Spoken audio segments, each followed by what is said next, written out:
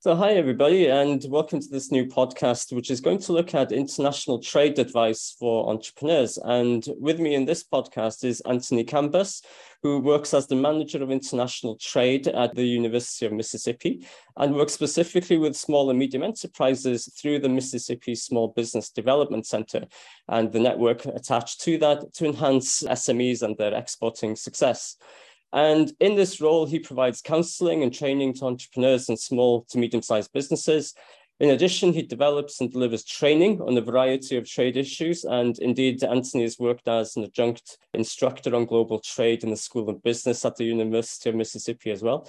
Anthony is multilingual, has nearly 35 years of experience in customs and international trade and compliance in both the public and private sectors.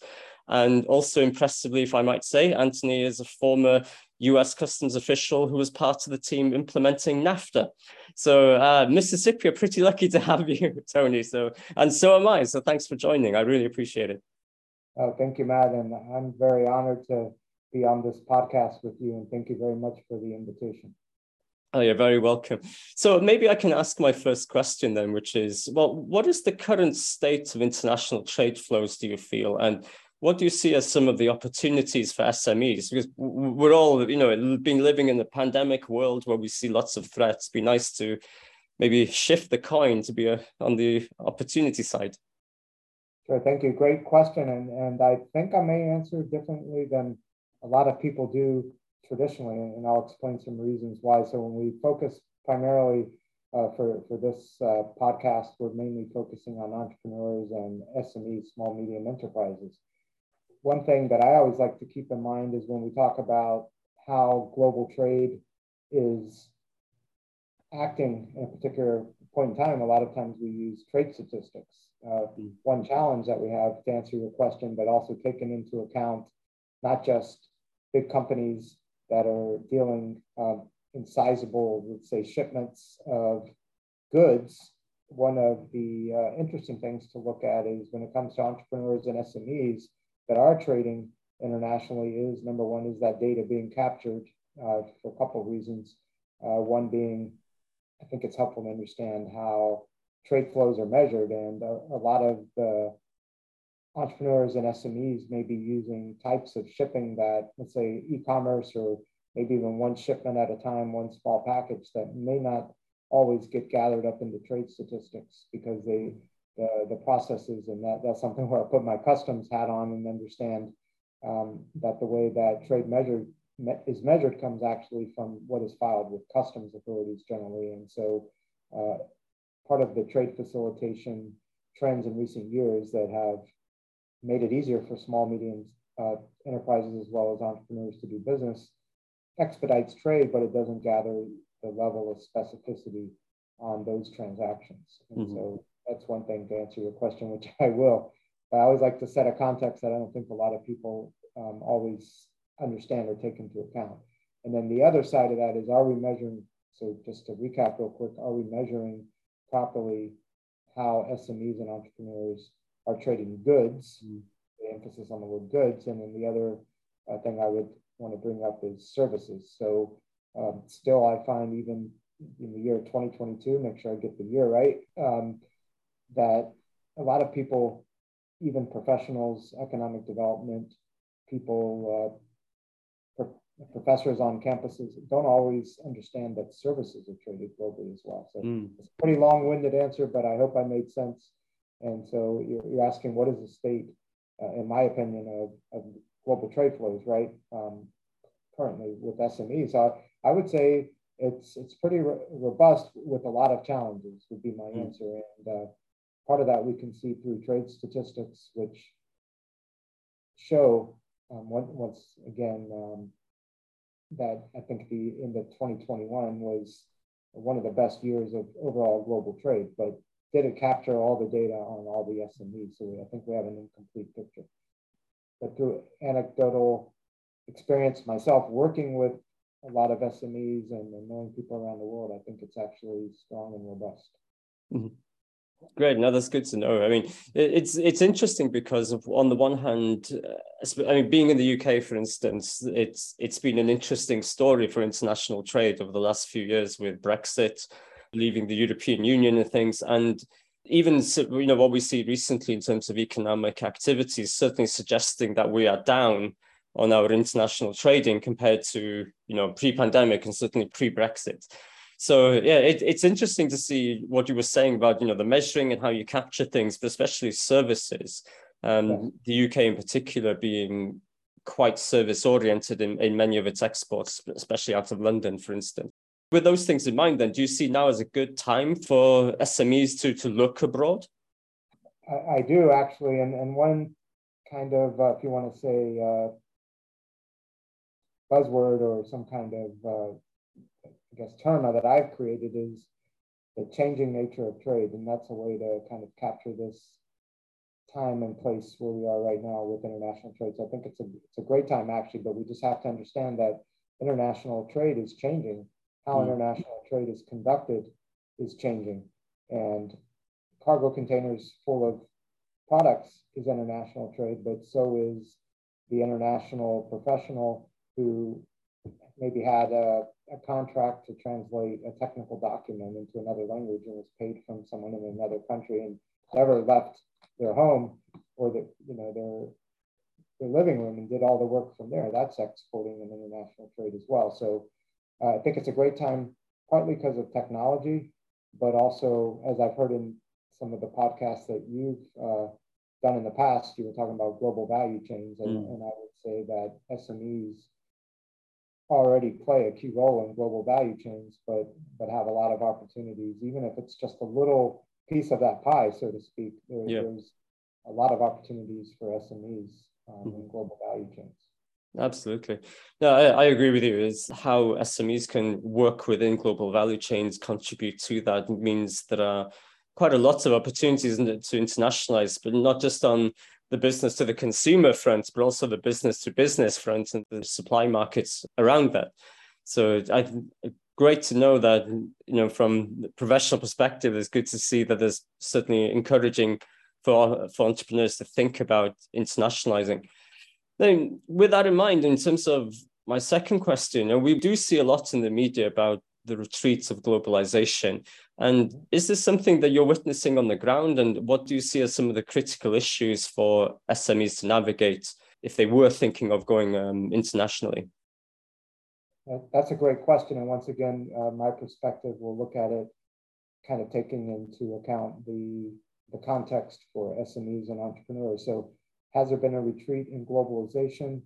There has been, but once again, are we talking about kind of the macro and the geopolitical situations would definitely have impacted trade? And so much more so, I would say, on when we're talking about kind of the larger companies that are involved in international trade on a small scale, yes, geopolitical changes and a lot of stuff that's going on in the world right now, wars and supply chain disruptions, et cetera, definitely have affected SMEs and entrepreneurs. But I think that the impact, a lot of this trade of SMEs and entrepreneurs is driven by relationships that can survive and overcome a globalization, if that makes sense.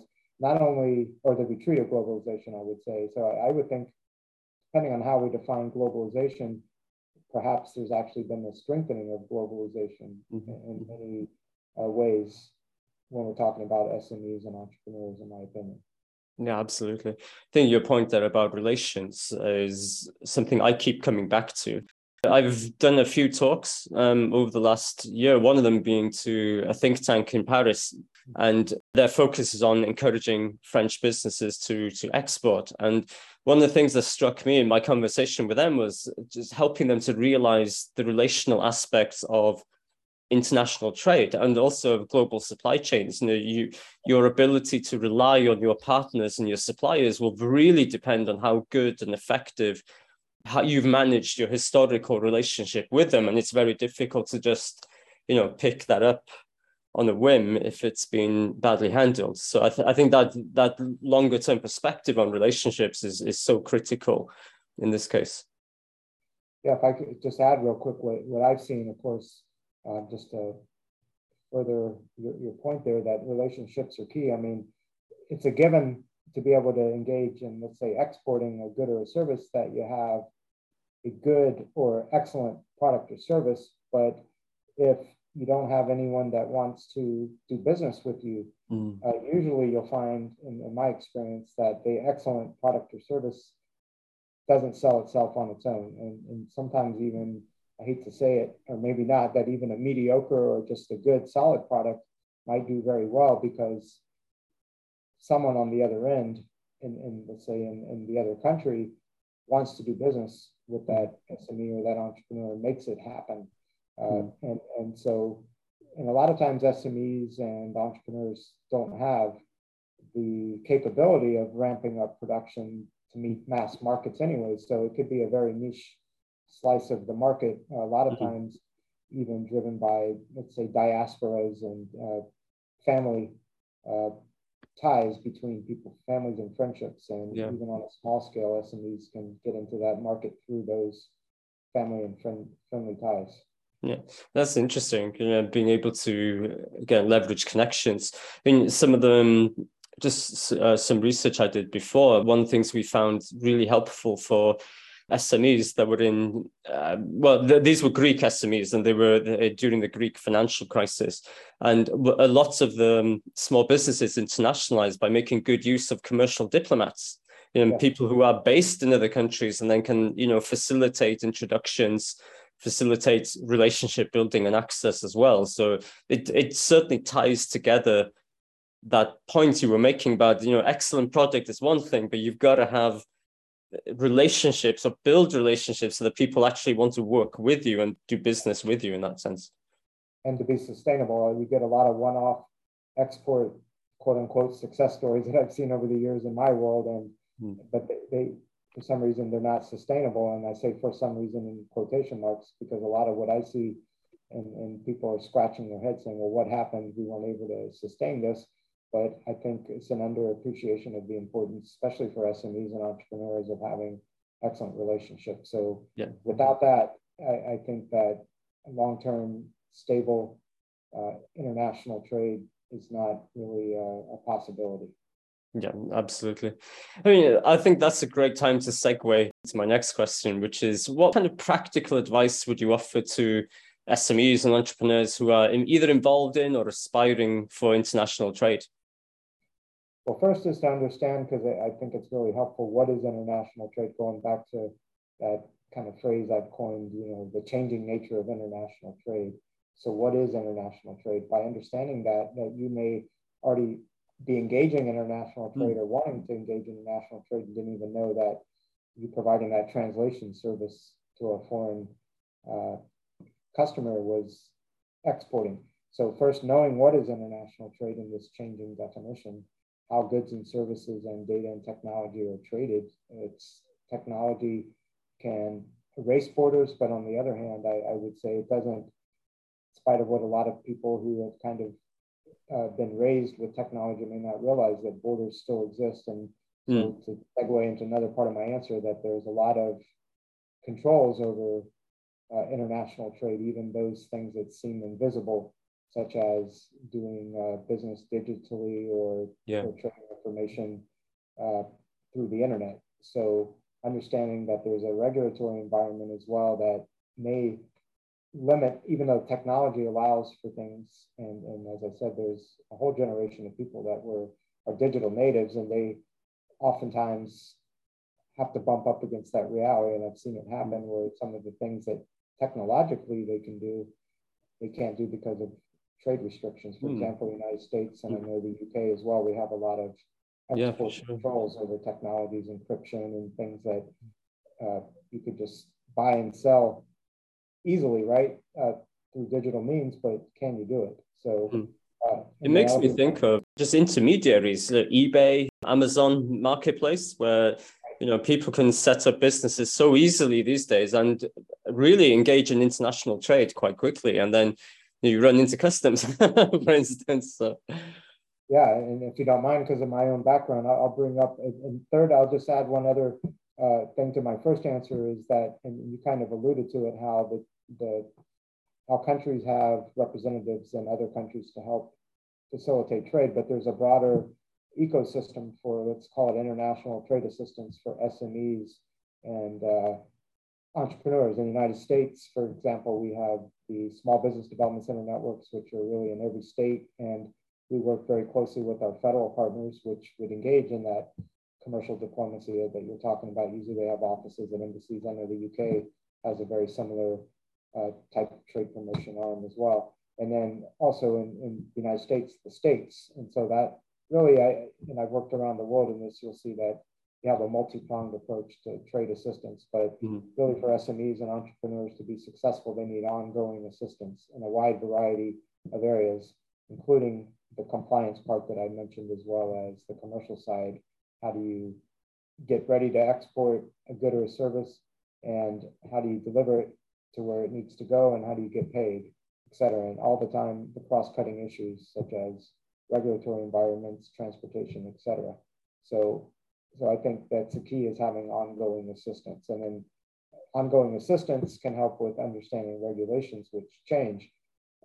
One thing you had mentioned when you introduced me, I worked with US Customs in the past. I've also probably worked, I think, in around 20 countries or so on short-term customs and trade assignments in Asia, Africa, Latin America. And so one thing for people to keep in mind is that right now, e-commerce and small shipments are on the radar for increased enforcement. So like in the United States, it's been easy for entrepreneurs from around the world to get products to the United States, but not only are they subject to US Customs and border protection for things like tariffs and admissibility, they're also subject to what we call in the United States partner government agencies, or other government agencies such as Food and Drug Administration. So you make a hand cream and you want to sell it into the EU, even though it's one package, a small shipment, it still might be regulated similarly to how a cargo container is regulated. And so there's a disconnect. And I'll be real quick and finish here. But so once again, I guess the train left the station, and all this international trade has started to happen organically because of technology and e-commerce. And so the regulatory environment hasn't kept up with some of the challenges. Putting on my former customs hat, you can see, public health and safety, not only raising tariffs is one of the jobs. So are those products coming into the country in one small little package, are they properly regulated? And does it matter? Yes, it does. So how to facilitate and control trade simultaneously is important.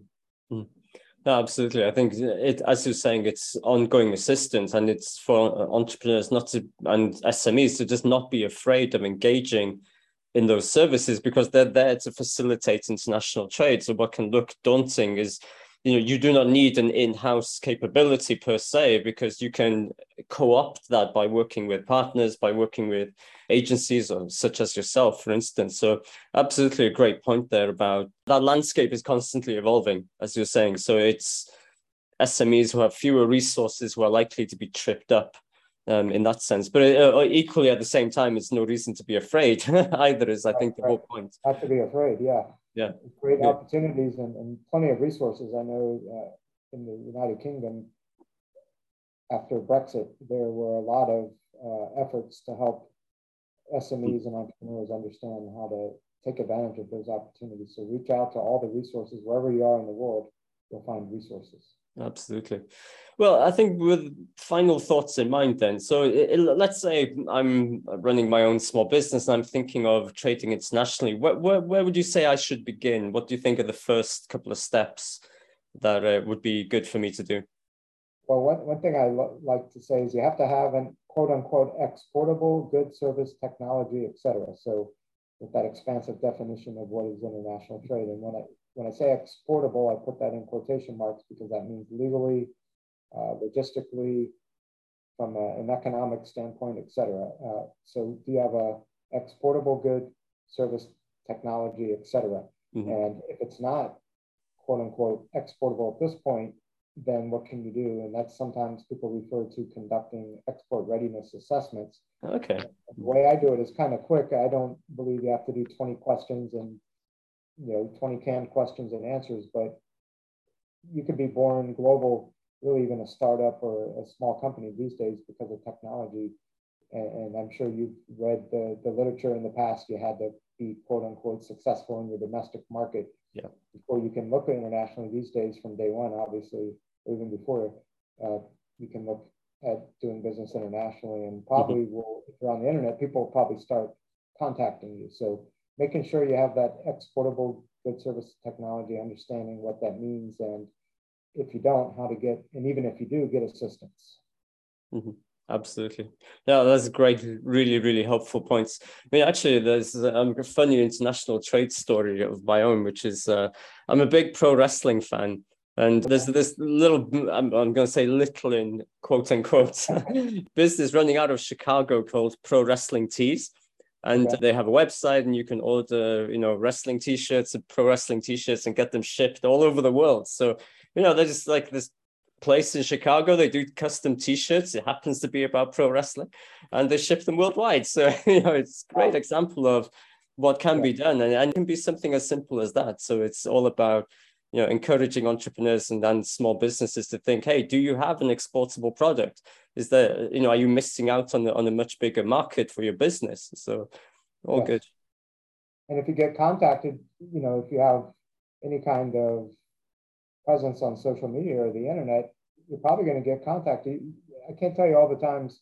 For instance, when I was working in Oklahoma, there's a lot of small home-based companies that may do things like kind of country style dolls or quilts or whatever. And if you talk to people, they say, oh, no, I'm not exporting. And when you really talk to them, they'll say, oh, yeah, on my Facebook page, somebody in Canada ordered a couple of my products a few times, or someone in Australia, et cetera. And you tell them that's exporting. Actually, you've already been an exporter, and they didn't realize it.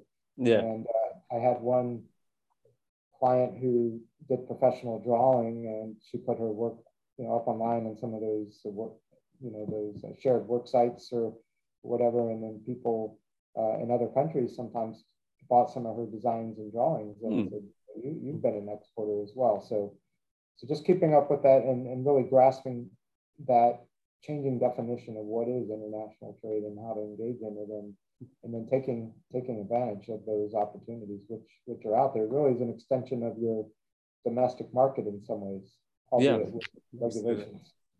Great.